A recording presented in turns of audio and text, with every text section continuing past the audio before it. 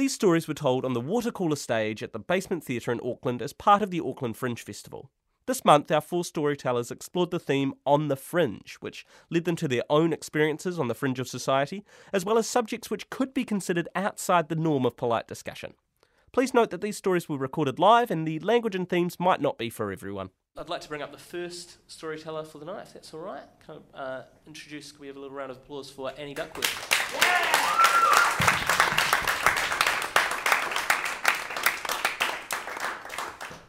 So I was living in New York working on feature films, and the first feature film that I worked on was one called Affluenza. It wasn't very good, don't seek it out. And I was working in the bottom rung that you can possibly be, which is a production assistant. There were 10 of us. And as I was from New Zealand, I was kind of everyone's favourite pet. They all have kind of foreigner lust over there. They thought I was really adorable.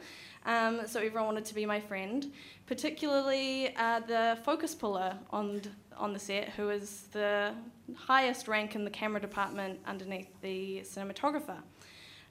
So we had quite a nice friendship, which blossomed into some sneaky pashes, that kind of thing. And on the ride to and from set, we really got to know each other, ended up going home together one night. It was all great and lovely. And then I discovered on set that the second AC, which is the person under the focus puller in the hierarchy, was actually a woman scorned by the same man. And she really enjoyed telling me that he actually had a girlfriend, and that I was very naughty. So when I had a chance, I went and talked to him and said, "Hey, so, girlfriend, huh? How about that?" And he informed me that he, yes, did have a girlfriend. He meant to mention it earlier. But that he was in a non-exclusive relationship, which is actually a thing in America that they do. We don't do that really here in New Zealand, but they do that in America. So I took him at his word, continued suit, and that was nice. And then we finished the production, came to the end, and it was the night of the wrap party, and we were in a lovely bar in Manhattan, open bar, drinks were flowing, everyone was dressed up. It was a great time to get pissed, and I chose to get New Zealand pissed. Nobody else really got that pissed, just me. And so there were taxis and whiskey and taxis. We ended up in a bar in Brooklyn, and somewhere along the way I lost everything: my bag, my passport, my credit card, my Metro subway card, keys, cell phone, everything. And so I went up to old mate Focus Puller and was like, "Hey, so I've lost all my stuff, gonna have to come to your place tonight. That's the way it's gonna be." And he regrettably informed me that his girlfriend was currently asleep in his bed, so that wouldn't work out. But as the night wore on, I kind of, came up with a plan. I'll sleep on the couch, we're just mates, doesn't have to be a thing. And he was kind of like, "No, I don't know." And more whiskeys, later on in the night he starts getting a bit lusty, a bit grabby, and he's like, I'm warming up to this idea of you coming back to my place. Actually, maybe you don't have to sleep on the couch. Maybe you could come in the bed with me and my girlfriend. We've done that kind of thing before. And I assured him that his girlfriend did not want to be jumped on by 2 whiskey-soaked cretins at 5 a.m, one of which she had never met before.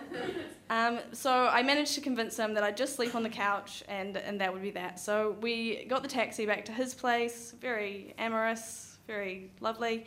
And he has one of these apartments, which is common in New York, which is called a railroad apartment, where you have to walk through all the rooms to get to the other room. So to get to the living room where the couch is, I have to walk through the bedroom where his girlfriend is sleeping. So we very drunkenly tiptoe through, whisper yelling the way that you do. And he puts me on the couch and gives me a blanket and a pillow, and we continue to make out, and I tell him to go to bed with his girlfriend. And he does, and that's great, and everything's going well. And I'd love to end the story there, but unfortunately, that is not where it ended. In the middle of the night, having drunk a lot of alcohol, I had the urge to go to the bathroom. So I got up, and it's dark, I can't see, I'm stumbling around, and I make my way into the bedroom, and I'm trying to find the door, and the urge is rising. It's getting quite strong.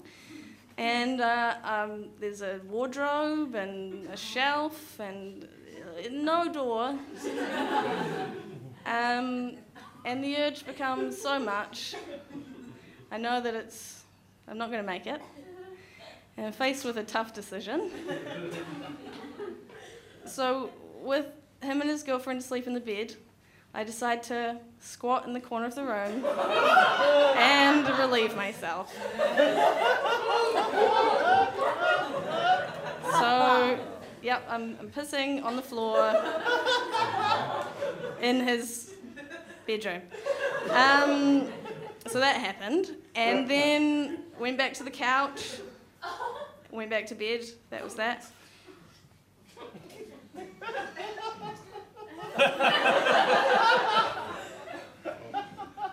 In the morning, I wake up, I'm feeling like a sack of shit. But there's no one around. So I manage to sneak out with no one there. And you might think that would be a deal breaker. After that, it's probably not going to want to see me anymore. But no. We continued a romance for many months. And he still drunk Facebook messages me to this very day.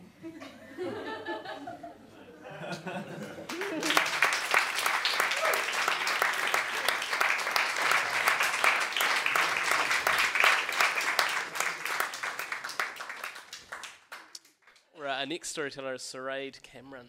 Would you like to come over, Sareed? There's a whole lot of shit that I think about all the time, but I find really hard to talk about to kind of most people. And I think that's because talking to them about it would make them really uncomfortable and me really uncomfortable. And it would probably lead to them making assumptions about me that I'd really rather they didn't. But, I was thinking about the theme for tonight, and it seemed like a pretty good expression of the theme if the subject matter and the act of what I was talking about was kind of on the fringe or not usually discussed. So that's why I picked what I picked. But I have a real problem with the way that most people talk about sex because, especially to young girls, I think that we need to be clearer in the way we discuss sex with people who haven't done it yet, because you need to kind of talk to girls about what their expectations should be and what they kind of need to do, or how much of themselves they're going to give away when they sleep with someone, or how much they might kind of learn about themselves through doing it. And if we're not clear, I think that we risk creating this massive separation between expectation and reality. And although conversations of this nature might seem really shocking and confronting, they're not as shocking or confronting as receiving really, really bad head. So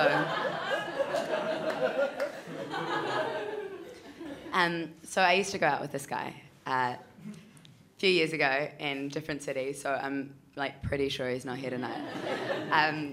And he was really cool. He was funny. He was kind of like a dweeb, but he was also really sexy, and he thought I was really funny, which I am. And we were really happy together for a while, which was cool. And he was older than me, and as I said, I was really young. I was really inexperienced. And as a result of that, I listened to basically everything he told me to do.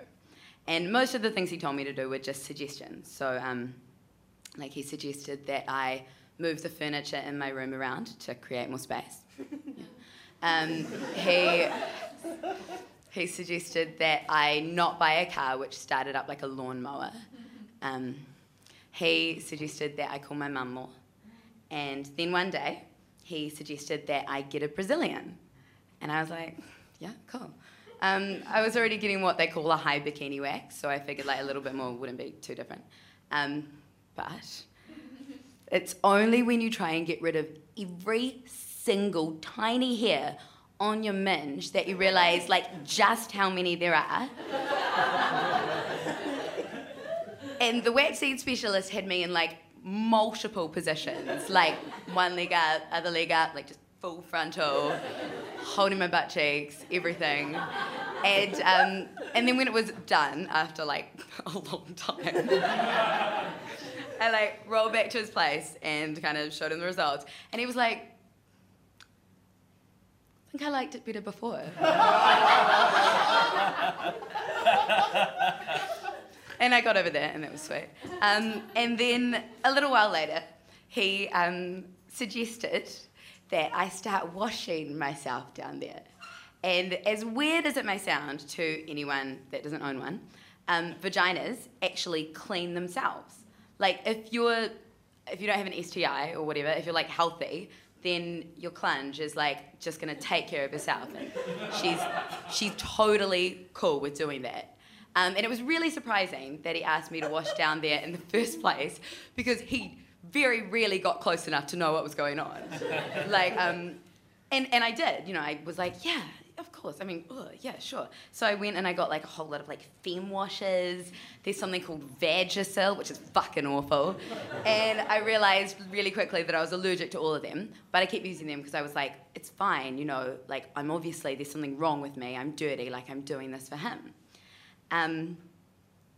So when, you know, he did ever kind of get close enough, it was kind of a bit like if I took my pants off, he would sort of squint and like try kind of not to look like directly at it and like pretend like no matter what was happening and kind of pretend really hard that he wasn't uncomfortable with like the proximity.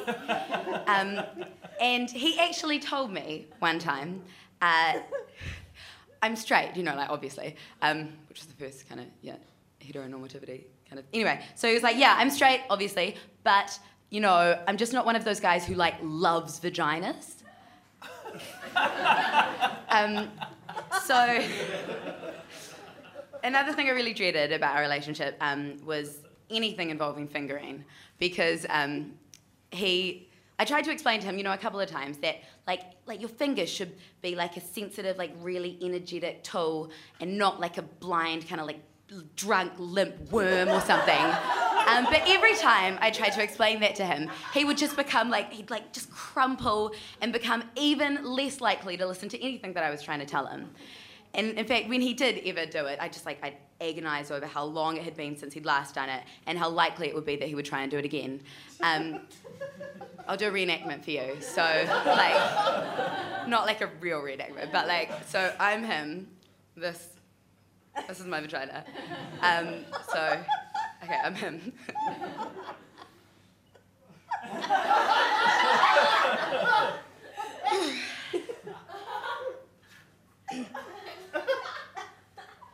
Did you come?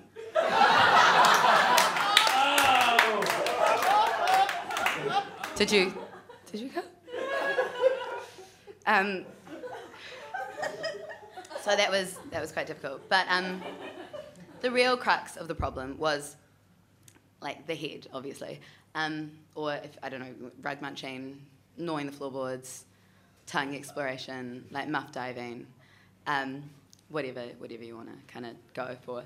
And keep in mind that we'd been together for quite a while at this stage, and I had laser hair removal, which lasts a lifetime for this. And him. And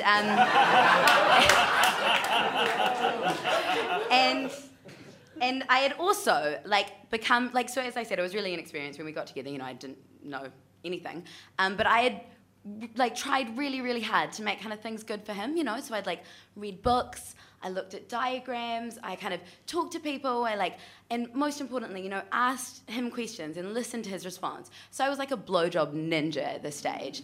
And yet, when he, you know, whenever kind of I forgot how bad it had been the last time and kind of like let him do it again, when I just like gave myself up to his oral assault, it was just like every bad feeling in the whole world rolled into one. Like we were both there just pretending we really enjoyed it. And he was kind of like limply moving his tongue around, like trying to steel himself, like for, you know, trying to pretend that he was anywhere else. And I was pretending that I really enjoyed it too, until like he would just kind of like just get going in one little spot, miles away from anything that mattered.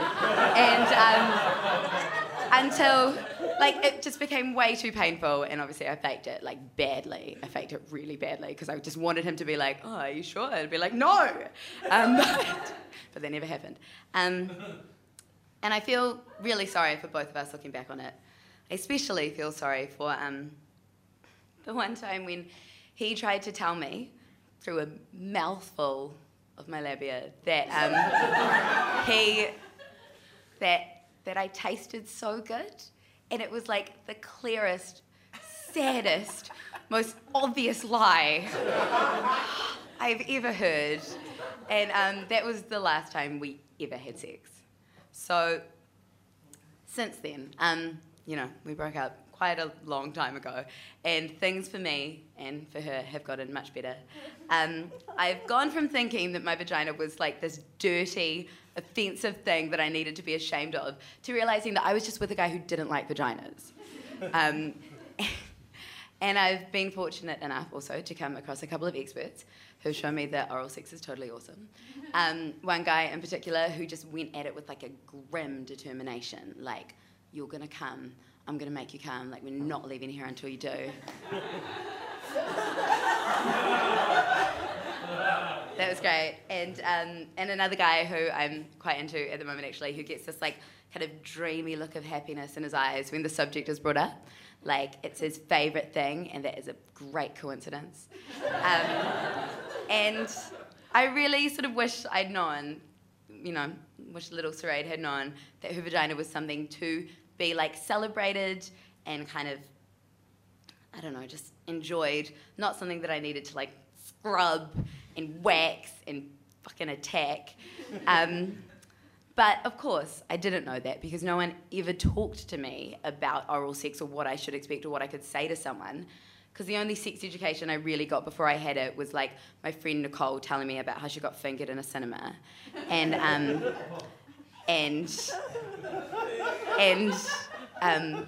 like sex education videos when I was 11 of like 14-year-old boys talking about how like when they get erections in class they just tuck it up under their belt.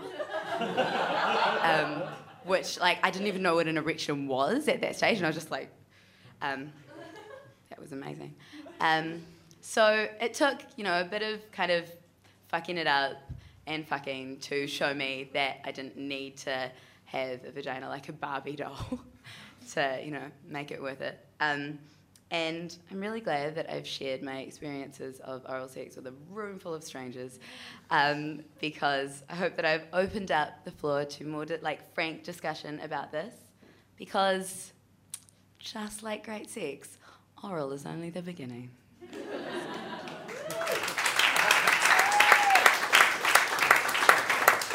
Thank you, Sarade. Our next speaker, Gayatri, would you like to come over here? Gayatri Nair, please, ladies and gentlemen. I am my parents' oldest child, and I guess they really, really wanted the best for me in life. So upon my birth, they consulted a numerologist, and this numerologist told them that I needed, to achieve my maximum potential in life, I needed a good name, and that name had to start with the letter G, and it had to be 9 letters long. Like 9 letters, that's a lot. So, this severely limited their options, even amongst Indian names, which are, often quite long. So what they decided to do was to give me a name that began with a G and was traditionally spelt with 7 or 8 letters and insert an extra A into it so that it would be confusing not only to all other ethnic groups but other Indians as well. Yeah, so that was good. My family came to New Zealand in 1987, 88, so just after immigration law reform happened, and non-white immigrants were actively encouraged to come to New Zealand for really the first time since the post-gold rush era. So what that meant was that I spent a lot of time being the only Indian kid in daycare and kindy and primary school, and I became very familiar with the awkward pause when you are sitting in class and a teacher kind of is reading the roll and then all of a sudden just stops and kind of looks frightened and stutters a bit on that first syllable and hoping desperately that either you or some other child will help them out. So I learnt early on to kind of preempt that, and so as soon as I knew that the G's were kind of coming up and that the stop was going to happen, I would just jump in and say my name, because otherwise I would have to deal with a lot of mispronunciations, often that involved gay trees, which was not so great in primary school. I think I was around 11 when I really felt this crushing sense of defeat around my name, it really felt like a burden to me. And so I decided the second I turned 18, I was going to have my name changed by deed poll, and the name that I picked for myself was Sarah, because I knew 5 Sarahs at the time, and I think it was a safety in numbers sort of thing. It was a nice, safe name. There are lots of them around, no one will care, it'll be great. I eventually changed my mind. My name is not Sarah, it is still Gayatri, I'm happy to say. So over time, I guess during that period of my life, I kind of just let people call me whatever they wanted because it was just easier than having to put up with things. So I acquired quite a long cohort of nicknames that included G3, G-Unit, Guppy, Garfield. I don't know, someone actually thought my name was Garfield one time. And Guy Fry and many others. Eventually most of these just became shortened to G, because why use 2 syllables when you can use just 1? So I've been called a lot of things over the years, and it's kind of sucks to have to apologize for your name all the time. It starts to feel like you're apologizing for who you are. So I don't do that anymore. I make people say my actual name. Just the other day, I went to a birthday party, a friend's birthday party, and there was someone I'd never met there before. And I introduced myself to her, and I was like, hey, my name's Gayatri, and she was like, what? And I said, my name is Gayatri. And she just looked at me and said, is there anything shorter that I can call you? And I said, not really. And that was fuck yeah! I'm so glad that I did that.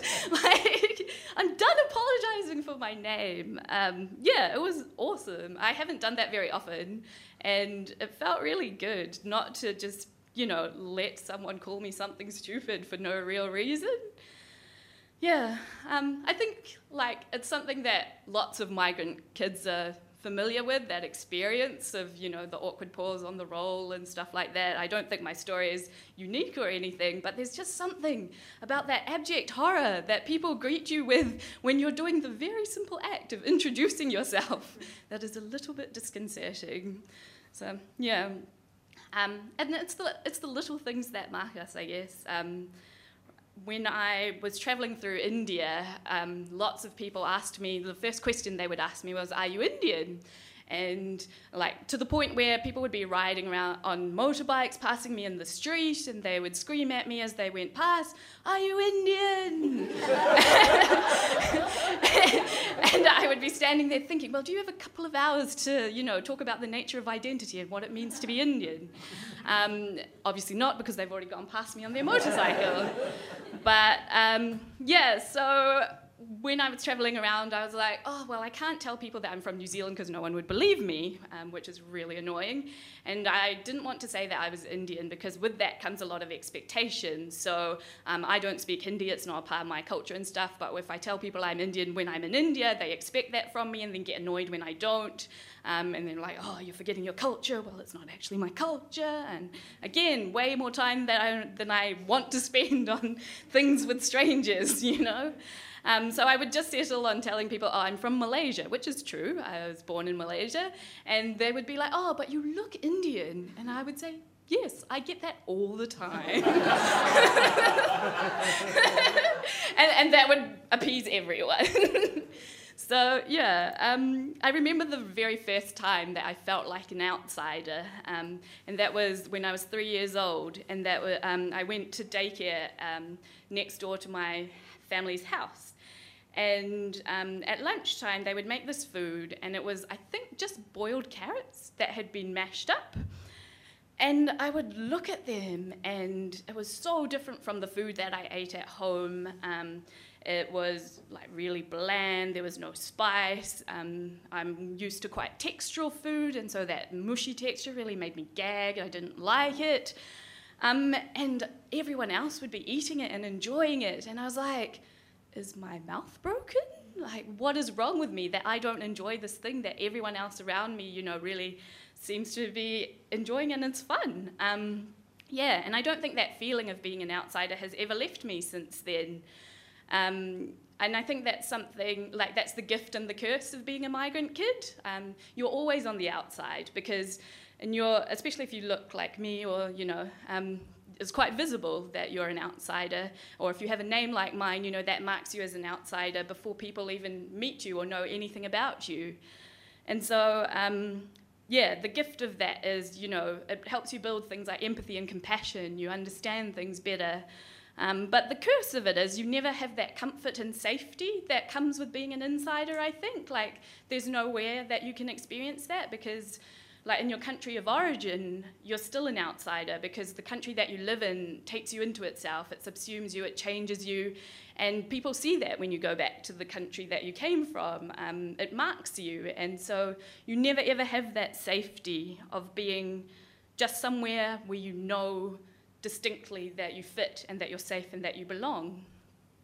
Yeah, so I think, you know, I don't know if I identify as being Malaysian anymore or being Indian anymore. What I really identify as is being a migrant, and specifically a migrant to New Zealand. And I think perhaps that that's a culture all in and of itself. Thank you.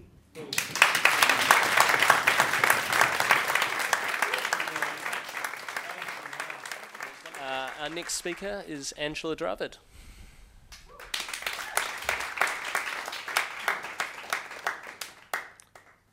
It's 2009.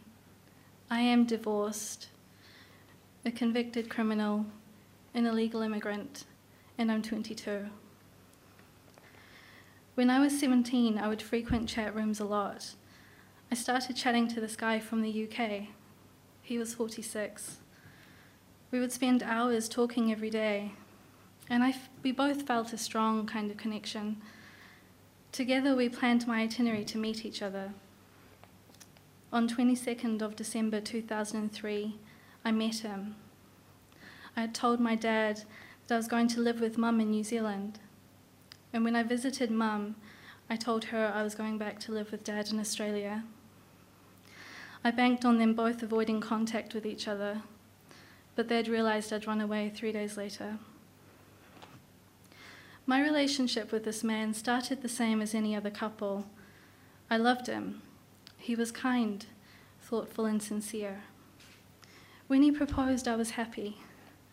And when we were married, I started to sink into a depression. I felt miserable. I hated waking up next to a man who was so much older than me. His friends had children who were my age. And when we were in public, I began to isolate myself and sit at home. In 2004, I was arrested for domestic violence against my ex-husband. He called the police, and I wasn't remorseful. I was taken into police custody. At court, I was told I would be in prison on remand. I was there for 2 months. Prison was an exciting time for me.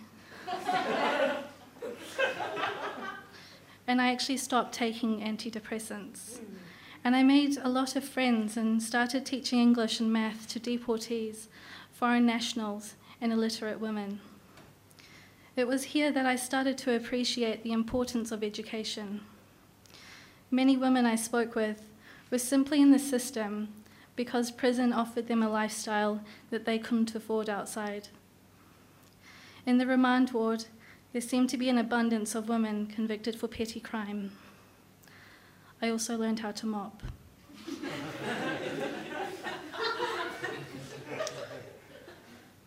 I was told by a prison guard that I was granted bail to an approved premises, and I was very lucky to be accepted to this because my visa stipulated that I had no access to public funds.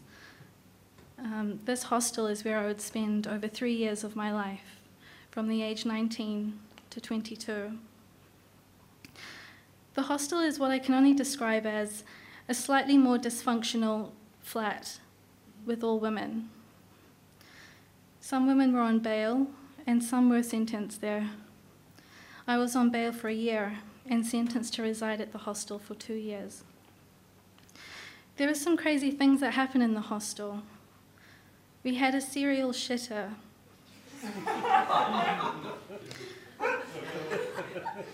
Who would poop in the sanitary bin every morning. There was a girl whose ex came onto the premises wielding a knife. I was the resident that encountered this person, and I ran inside shouting, "Oh my God, there's a man here."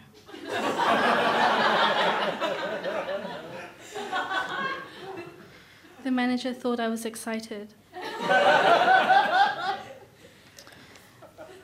A key worker told us that Kate Moss was expected to do a community order. It took me 5 hours to realise it was an April Fool's joke. But it wasn't all fun. I missed my family.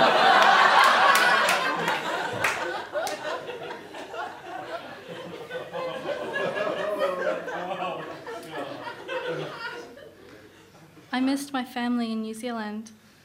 A few days before I was sentenced, I was called into the office to take a phone call. It was my mum. I broke down and cried, telling her everything. I think everyone in the office stopped working and looked at me silently. Mum had been contacted by my ex-husband, who told her everything that had happened to me. That day I learned how beautiful a parent's unconditional love is. She also told me Dad had disowned me. But at that moment I didn't care. I wasn't alone in holding a secret. My residency at the hostel was coming to an end, and I'd taken up working with permission from the Home Office. I moved into a flat with another resident, someone I thought was mature and trustworthy, and we seemed to live together quite happily. But then one day the locks were changed, and I wasn't able to contact her. I lived in a hotel for a few days until I finally told my probation officer the situation. She arranged for me to go back to the hostel. I learned a valuable, I felt like I was being sentenced again. I learned a valuable lesson that time. People are not always who you think they are. At the hostel, I finally had contact with my ex-husband. He asked to meet me, and I was excited. I thought we were going to get back together. We went to a restaurant and later for a walk. He was giving me his goodbye spiel. I pleaded for him to take me back. He said he'd think about it. He kissed me and walked away. I was served divorce papers later that week. The divorce seemed to make my immigration status a worry. I left it for 3 months before contacting the New Zealand consulate. The woman referred me to a Kiwi barrister, and when I told him my whole story, he took pity on me and did my case pro bono. It was a long and lengthy divorce, and I was taken to asylum and immigration tribunal to appeal my deportation notice. After a year of fighting the Home Office and my ex-husband, I retreated and contacted my dad. I hadn't talked to Dad for several years now, and it bothered me that he disowned me. But when I spoke with him, he had changed. He was mellow and happy. I told him I needed a flight home and I didn't have the money. Within 24 hours, Dad sold his car and bought me a ticket home. My relationship with my parents became stronger. My brother, who was only 10, was now a 17-year-old. My parents seemed a lot older and frail, and my cousins had grown.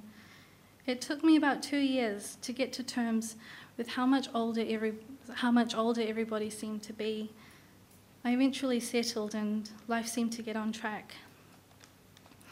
6 years after my divorce, my ex-husband messaged me to apologize. It was cathartic for both of us. We had a brief chat and it was civil, but I don't think you'll ever know how much my life changed from that point in 2004. We both couldn't be in each other's lives.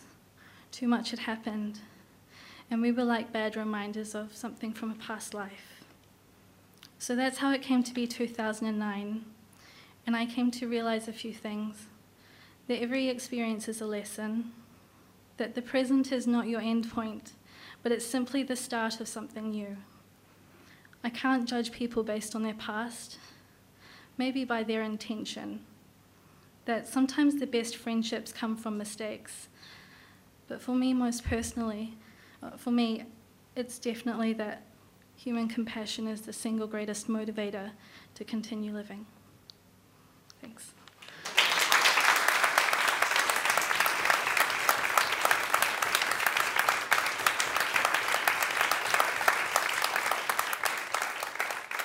The Watercooler would like to thank The Basement, producer Sarah Finnegan-Walsh, and New Zealand On Air for making this happen.